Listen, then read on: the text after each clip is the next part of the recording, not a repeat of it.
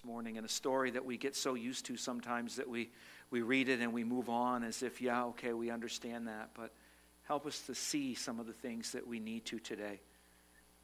Speak to our hearts in the way in which each and every one here needs it. I pray, Father, your blessing upon your word as we study this morning. I ask for your safety for those who aren't here, for those who are still journeying to get to family and friends. I pray that you would watch over them. I pray that you would bring us together here tonight again as we continue on in your word this Christmas Eve. I pray your blessing upon this time, and I give you thanks, Father, in Jesus' name. Amen. Just a couple of quick things. You'll notice some staging on the other side of the courtyard here.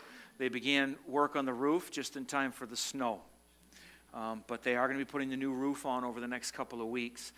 So next weekend, more than likely, the staging is going to be on this side on the walkway. So we would ask that as you come in, either you be very careful coming in the front, or if we would just use the back coming into the cafe, that probably would be preferable. We'll make sure that that is a safe and a clear entrance next Sunday. But they will be working on that for the next couple of weeks. So I just wanted to let you in on that as to why it is we've got some scaffolding and staging going on over there. God bless them. They showed up. I think it was Thursday. It was about 5 degrees without the wind, and they were up on that roof putting tarps down and taking the trim off. And it's not something that I'd want to do. It's not something you would want me to do either. It's just not something that I think that I would find myself enjoying. But just be prayerful for them as they're up there as well, because the weather doesn't look like it's going to be very good for the next couple of weeks. But it's a project that needs to be done. So I came here Thursday, as Deb knows, not feeling very well. Having both of my Christmas Eve services written and all set and all taken care of, only to discover that they were garbage. I read through them and didn't even know where I was going with it, and I wrote them. So I felt that it was best that maybe we take them out of my notebook and put them where they really belong so that they wouldn't do any more harm than they already had, and that's in the garbage. So I sat down Thursday morning once again and just went back to my notes and in prayer and asked the Lord, okay, what's going on here? And we started all over again, and it turned out, I pray, at least a little bit better. If nothing else, I know at least where we're going.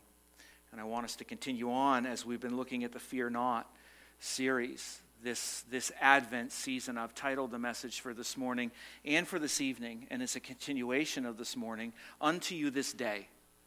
Very simply, unto you this day.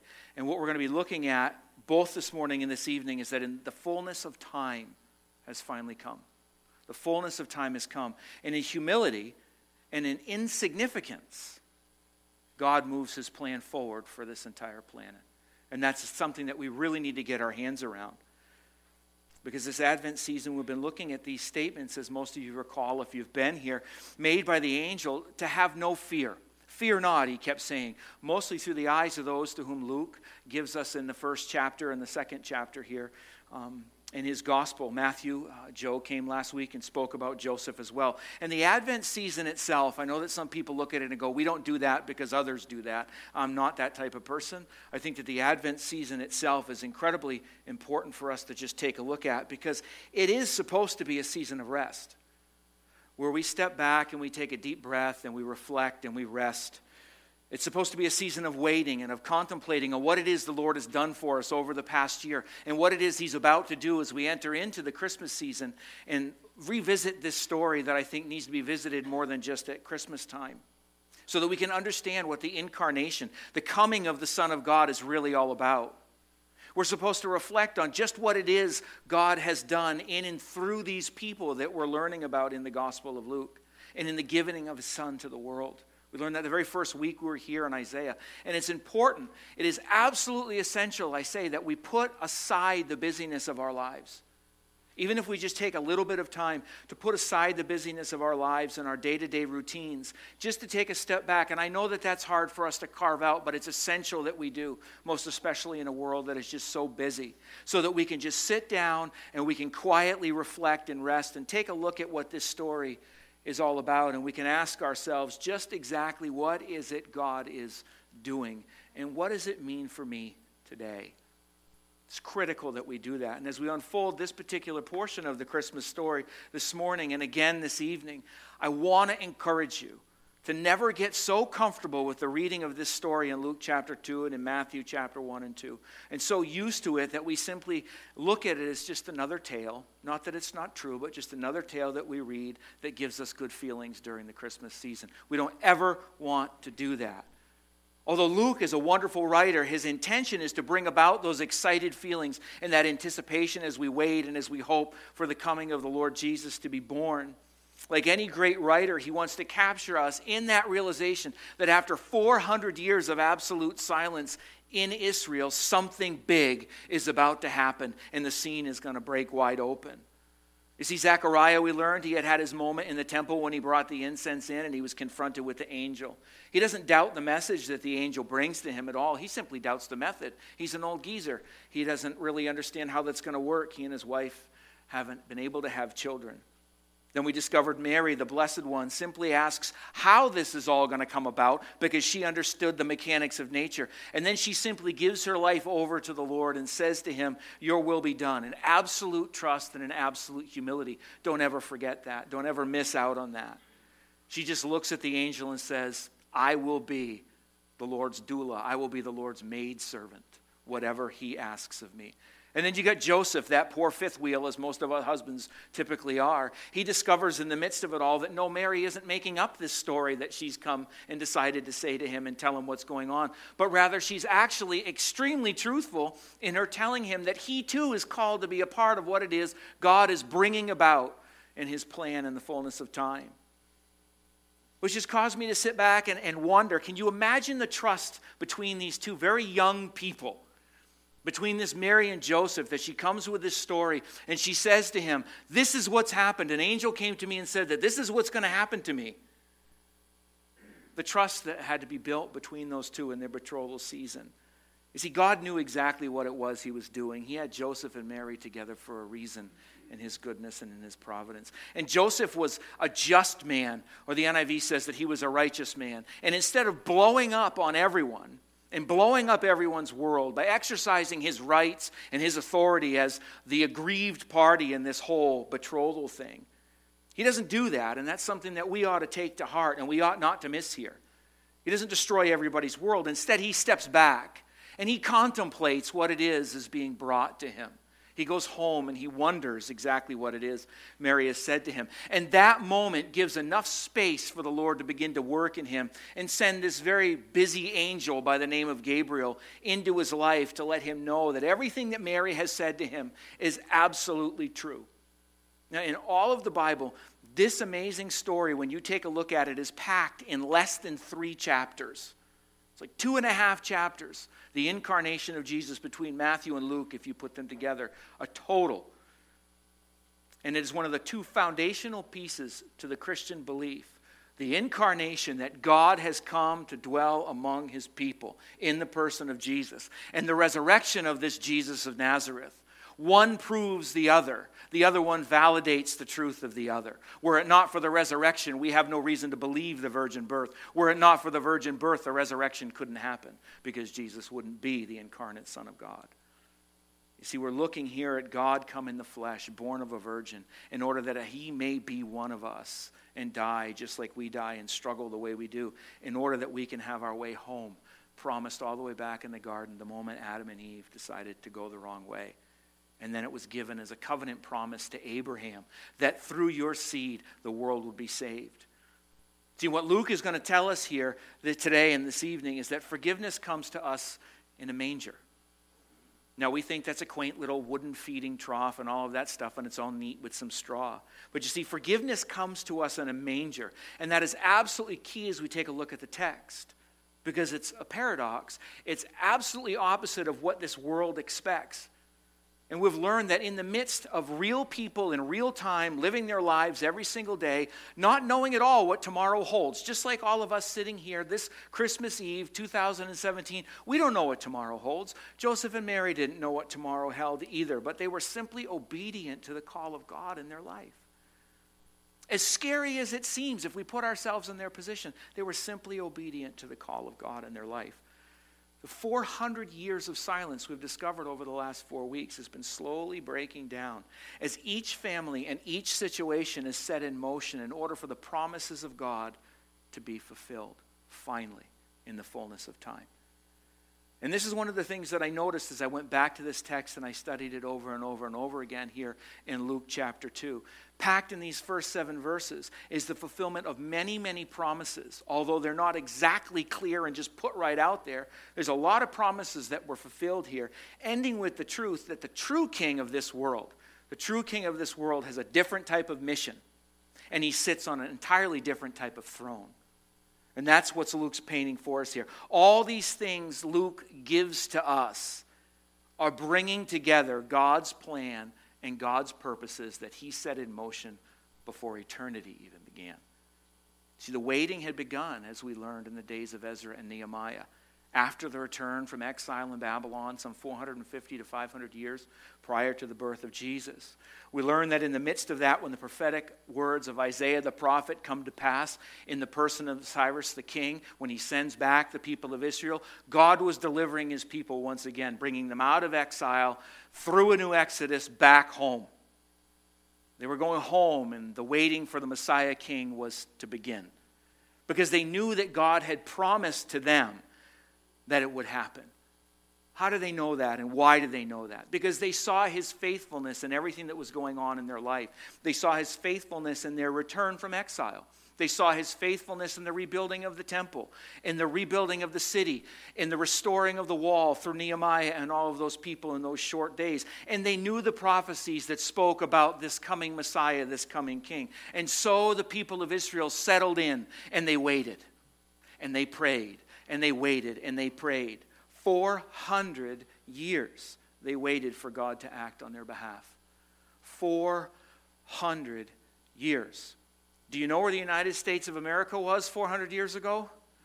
It wasn't 400 years ago. 400 years they waited for God to act. So be careful when you get frustrated because God hasn't answered your prayers this week. Be careful. God has promised to answer whatever prayer is prayed. He will do so in his time. Never think for a minute that he isn't faithful. The people of Israel never thought that he wasn't faithful. He promised to answer prayer, and he will answer prayer. Now, Alfred Edersheim, in his book, Jesus, The Life and Times of Jesus the Messiah, talks about the people of Israel and what they were thinking with regards to the coming of this Messiah. And they decided and discovered that it was really nothing that they could bring about themselves. They couldn't do so by trying to ensure that they were perfect, following all of the rules, as much as they hoped that that would be the case, by being obedient to the law, or by putting the right people in the right positions on any given time within the temple and within the kingship. And then he would just show up because they've done the right things and all of the stars aligned by human effort. It's not how it works. You see, Edersheim says this: the time of Messiah's coming depended not on repentance, nor on any other condition. And that kind of upset me and unsettled me. Now, let's think about that. The time of Messiah's coming depended not on repentance, nor on any other condition. It's nothing we do.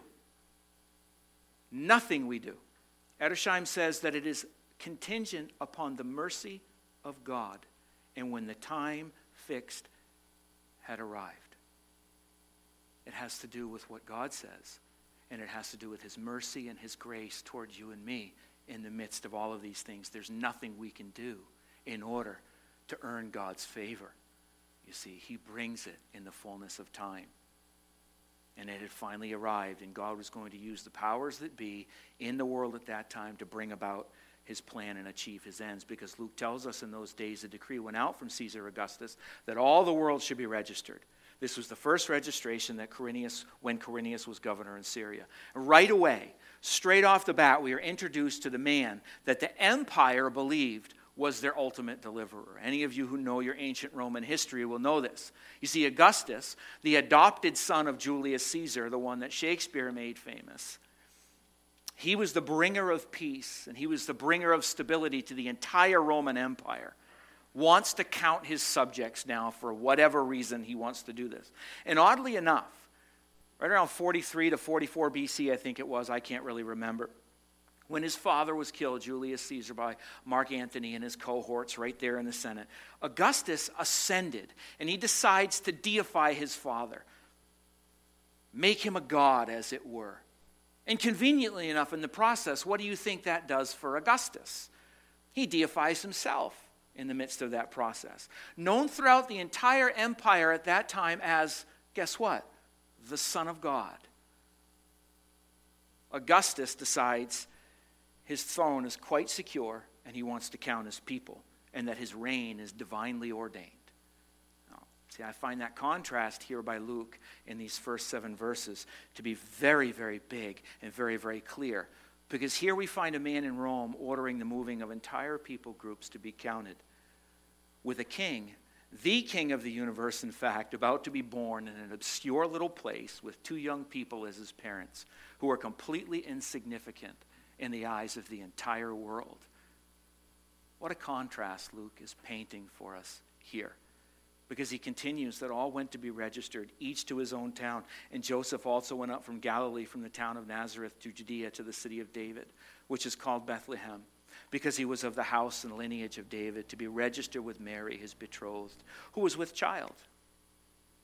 How often do you wake up in the morning and panic when things aren't quite going the way they ought to go? Pretty much every day. We get unsettled. We probably do that far more than we ought to. We worry and we fuss and we get upset because things aren't going just the way in which we expect them to. But here we have 2 young people in Joseph and Mary in the wrong place at the wrong time and in absolutely no real condition to make the journey south. But yet off they go to Bethlehem, packing up their little Edsel, donkey's name is Edsel, whatever, and we get ourselves ready to go south. All because the self-declared Son of God, completely unbeknownst to him, has just set the stage in the entire known world in order for the world's true king to arrive in the right place in the fullness of time. Because some 700 years prior to this event, about the same time that Isaiah the prophet was writing all the things he was saying, another small prophet by the name of Micah penned these words, "But you, Bethlehem, Ephrathah, who are too little to be among the clans of Judah, from you shall come forth for me one who is to be ruler in Israel, whose coming forth is from of old, from ancient days." This is no accident. You see, the other Son of God, in the fullness of time, is about to enter his world. This guy in Rome thinks he owns the whole show. No, the one who created the whole show is about to break in and let everyone know he's here in a really bizarre way. He is leaving his rightful place in eternity and in glory in exchange for a barn in a backwater, no-name town too small to be noticed by anybody on planet Earth at the time for any reason other than those who in Israel would know that that's where David, their king, came from. That's the only claim to fame this little town of Bethlehem has, is that David the king came from there. And you see the contrast that Luke is trying to put together here for us? The way the world does its business and the way that God, who created this world, does his business. Totally opposite. We need to remember here, and this is important for us, most especially as we are unsettled, and we've been talking about this now for almost 2 years. We need to remember here that Augustus ruled because God gave him the authority to do so. It was no accident that he was sitting on that throne. He was given the authority to rule by God. And in God's goodness and in his providence, he puts people and he puts rulers in place. Not so we can accomplish our ends and get our way. Just as an aside, we need to get that. It is for God's purposes and for God's timing. He has our times in his hands, the scriptures tell us. And absolutely nothing in this universe is outside of his care. And that ought to bring great settling to us today, and it ought to bring great comfort to us in the midst of a whole bunch of chaos and uncertainty, that there is nothing in this entire universe that is outside of the care of God. He has everything in the palm of his hands. And this is why Joseph and Mary, as well as Zechariah and Elizabeth, could do what they did. They understood the truth. And we need to get that into our spirits and let it settle, because they were just very young people. And Luke is letting us know that what's unfolding here is not some cosmic accident that he pieced together in order to make a really good story, but rather in the fullness of time, God is bringing about his redemption plan This is exactly as God wanted it. The Son is about to be given. And there's no need of fear, and there's no need to have any unsettled spirit. He is truly the King, no matter what anybody thinks. You see, this then destroys the fundamental notion that a lot of us wrestle with today, that by putting the right person in the right place at the right time for what we think to be the right reasons, we can thereby bring about the second coming of Jesus. Creating certain events and all of that stuff. It can't be done. See, God has everything in his control. And he is sovereign in all of these things. Our job as his people, if you belong to Jesus, is to walk every day in the task that he gives you to walk in, to the best of your ability, to the obedience of God, through the power of the Holy Spirit, to the glory of the name of Jesus. That's our job. That's our job. God is sovereign in the rest. Let him do his work. See, Mary and Joseph, we find here, they're completely obedient to the edict that's been given, and they pack up their donkey and they head on south to go to Bethlehem. It's not a real clean picture, but there you have it nonetheless, and I can only imagine the thoughts in their minds as they're getting themselves ready to go. Even the emperor himself obeys the command of God. Do you remember the prophecy, Joseph? You know the one about Bethlehem? I do, Mary, I do, and God's will be done. God's will be done as we head south. See, God in his mercy and his grace sends forth Jesus, his Son. Not because of anything we have done, but because of his mercy and his grace. Luke tells us that while they were there, the time came for her to give birth. And she gave birth to her firstborn son. And she wrapped him in swaddling cloths, and she laid him in a manger, because there was no place for them in the inn. The self-proclaimed Son of God, Caesar Augustus, moving his kingdom, all in order that the true Son of God, Jesus of Nazareth, leaving his rightful throne in eternity, can enter our world. That's what's going on here. Insignificant, completely obscure, little town of Bethlehem. Two young people, at some particular time, slip in under the radar, simply obeying the rules. They find themselves to be new parents to the eternal King. All right under the nose of all the powers that be. So what a story. It's a great story. It's even better because it's true. It's a great story. All of this is in these first 7 verses. We have Augustus. We have Quirinius, who is simply obedient as a governor. We have Joseph. We have Mary. We have Bethlehem. We have David. We have the ancient promises of God all unfolding here and ending with a manger. A manger. 3 times Luke tells us about that. We'll learn more about that tonight. But 3 times in this chapter, he talks about this manger, this little bed. That means that there's something about this dirty little feeding trough that we really need to get our hands around and that we really need to understand, especially this Christmas season, because it is another contrast against the way in which the world does its business, does politics, and handles power. See, N.T. Wright puts it this way: the manger is a signpost. It's a pointing finger to the identity and task of a baby boy who's lying in it. Now the shepherds, and we'll learn about them tonight, the shepherds summoned in from the fields, like David, the shepherd boy brought in from the fields to be anointed king, are made privy to the news, so that Mary and Joseph, hearing it from an unexpected source, will have extra confirmation of what up until now has been their secret. And the sign that was given to them was a manger. Not a gold throne, not a huge palace, a dirty old feed trough probably full of hay and whatever else. God doesn't do things the way we do things. Not ever. Don't think for a minute that he operates the way we do. His entrance into this world would be no different.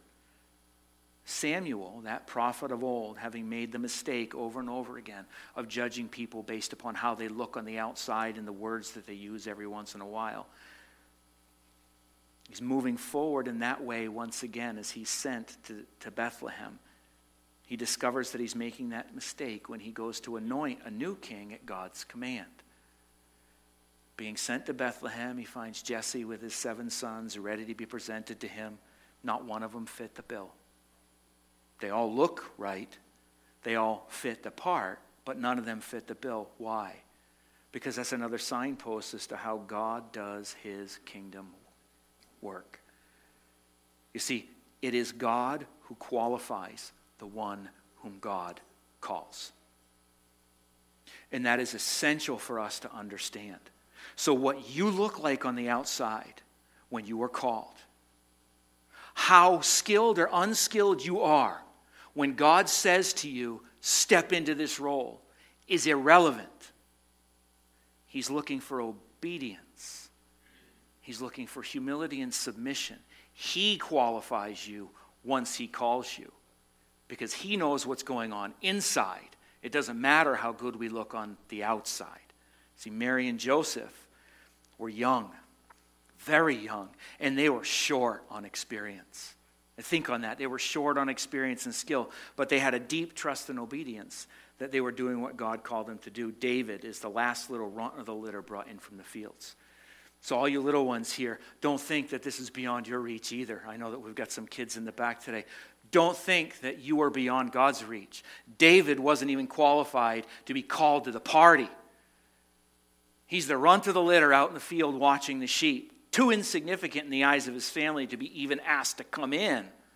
And yet, God says to Samuel when he walks in after he's been called in, arise, anoint him, for this is he. Then Samuel took the horn of oil and anointed him in the midst of his brothers, and the Spirit of the Lord rushed upon David from that day forward. You see, so what Luke records for us here in chapter 2 is not a new way in which God operates. It's the exact same way God has always operated from the beginning. He calls who he wants. He uses who he wants. What he needs is obedience. What he needs is humility.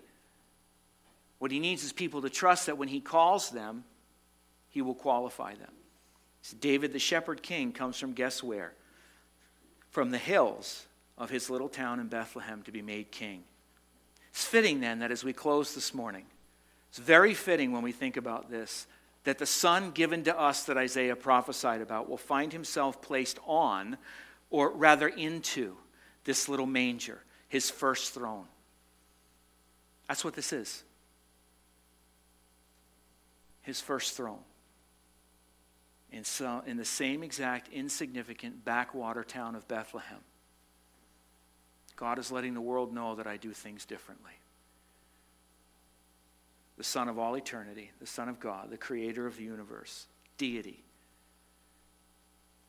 humility. He leaves everything that he owned so he could be a little baby. Humanity, the Son is given to us in order that we may have hope in order to come home. And yet kingly at the same time, being placed in the manger. His very first throne here on earth. All signposts pointing all the way forward to his ultimate throne, that cross just outside another hill in a place called Jerusalem.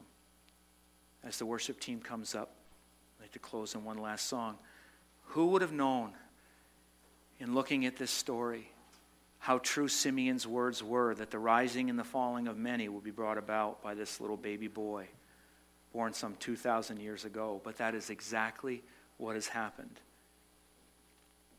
And we're going to discover this evening that this is about to be announced to some of the most unsuspecting people, those shepherds that are in the field.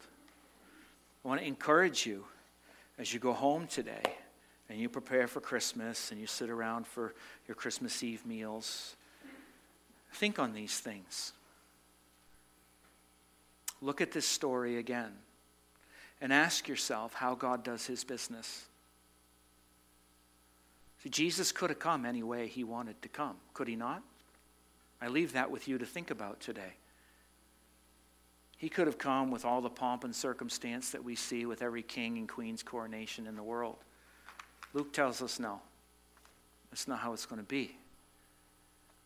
We're going to sneak in under the radar, forced to go to a place that we need to be in order that my son can be born in a barn. More than likely, not because there wasn't so much room, but because nobody really wanted the outcasts of the family because, it was questionable. It was not quite a clean situation, and yet there they found themselves in the goodness and the providence of God, protected, watched over.